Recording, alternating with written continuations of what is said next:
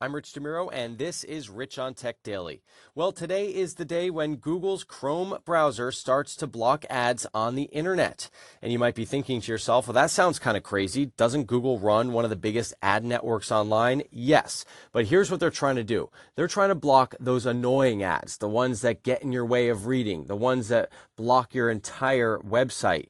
And those are the ads that they're going to try to stop in an effort to make advertisers find ways of reaching us better.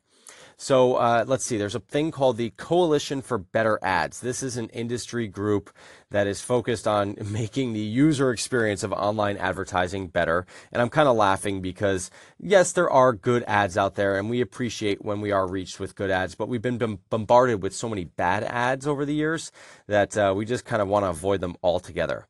They've come up with something called the Better Ads Standards. And what they did was they looked at all the different types of ads that are found online, and they came up with the 12 worst types of ads. Those include pop-up ads on the desktop, autoplay video ads with sound, large sticky ads that you can't get rid of, and on mobile, of course, pop-up ads, post-cital ads with a countdown, density ads, which take up more than 30% of the screen, flashing animated ads, and full screen scroll over ads, just to name a few. So those are the types of ads that Chrome is going to start blocking by default. And what happens is every site will get sort of a rating. So it'll be a passing rating, a warning, or a failing. And if a site gets to a failing rating, basically Google's going to start blocking that site's ads. Now, all this stuff is happening in the background.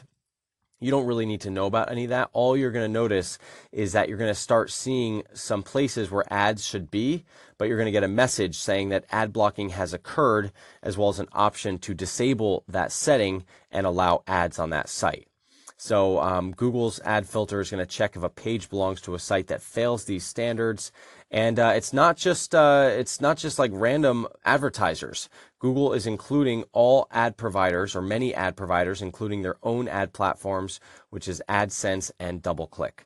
So as a regular person that's using Chrome, what should you do? Well, personally, I would disable this altogether. That's what I would do, because this is very picky and choosy.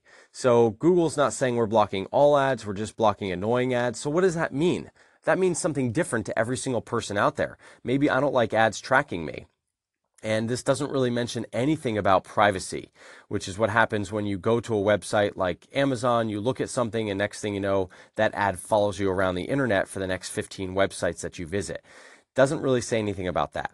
So what I do is I disable these default Chrome settings that block ads, and I would do something on my own. So there are lots of add-ons you can get for your computer or your phone that will help you protect your privacy and block annoying ads as well. One of them is called DuckDuckGo Privacy Essentials. That's kind of an all-in-one that blocks a lot of trackers and things. One of the most popular ad blockers for nerds is called uBlock Origin. And the reason that nerds like that one is because it's lightweight, it's simple. I believe it's open source, but I'm not sure on that one. But basically it works. It's very lightweight and nice. Another really popular one is called AdBlock Plus. So AdBlock Plus works pretty much across all different websites and browsers, and also your mobile phone, so that can work. And they also have things like content blockers in Safari for your iPhone. And I'm testing something new, which is kind of like a system-wide program called Stop Ad. And that one stops ads and trackers across your entire computer.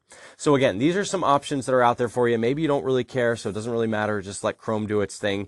But the idea here is that everyone's experience online will be better if these marketers are put in their place. Thanks so much for listening. I'm Rich DeMuro. If you want to learn more, go to richontech.tv. I'll talk to you next time.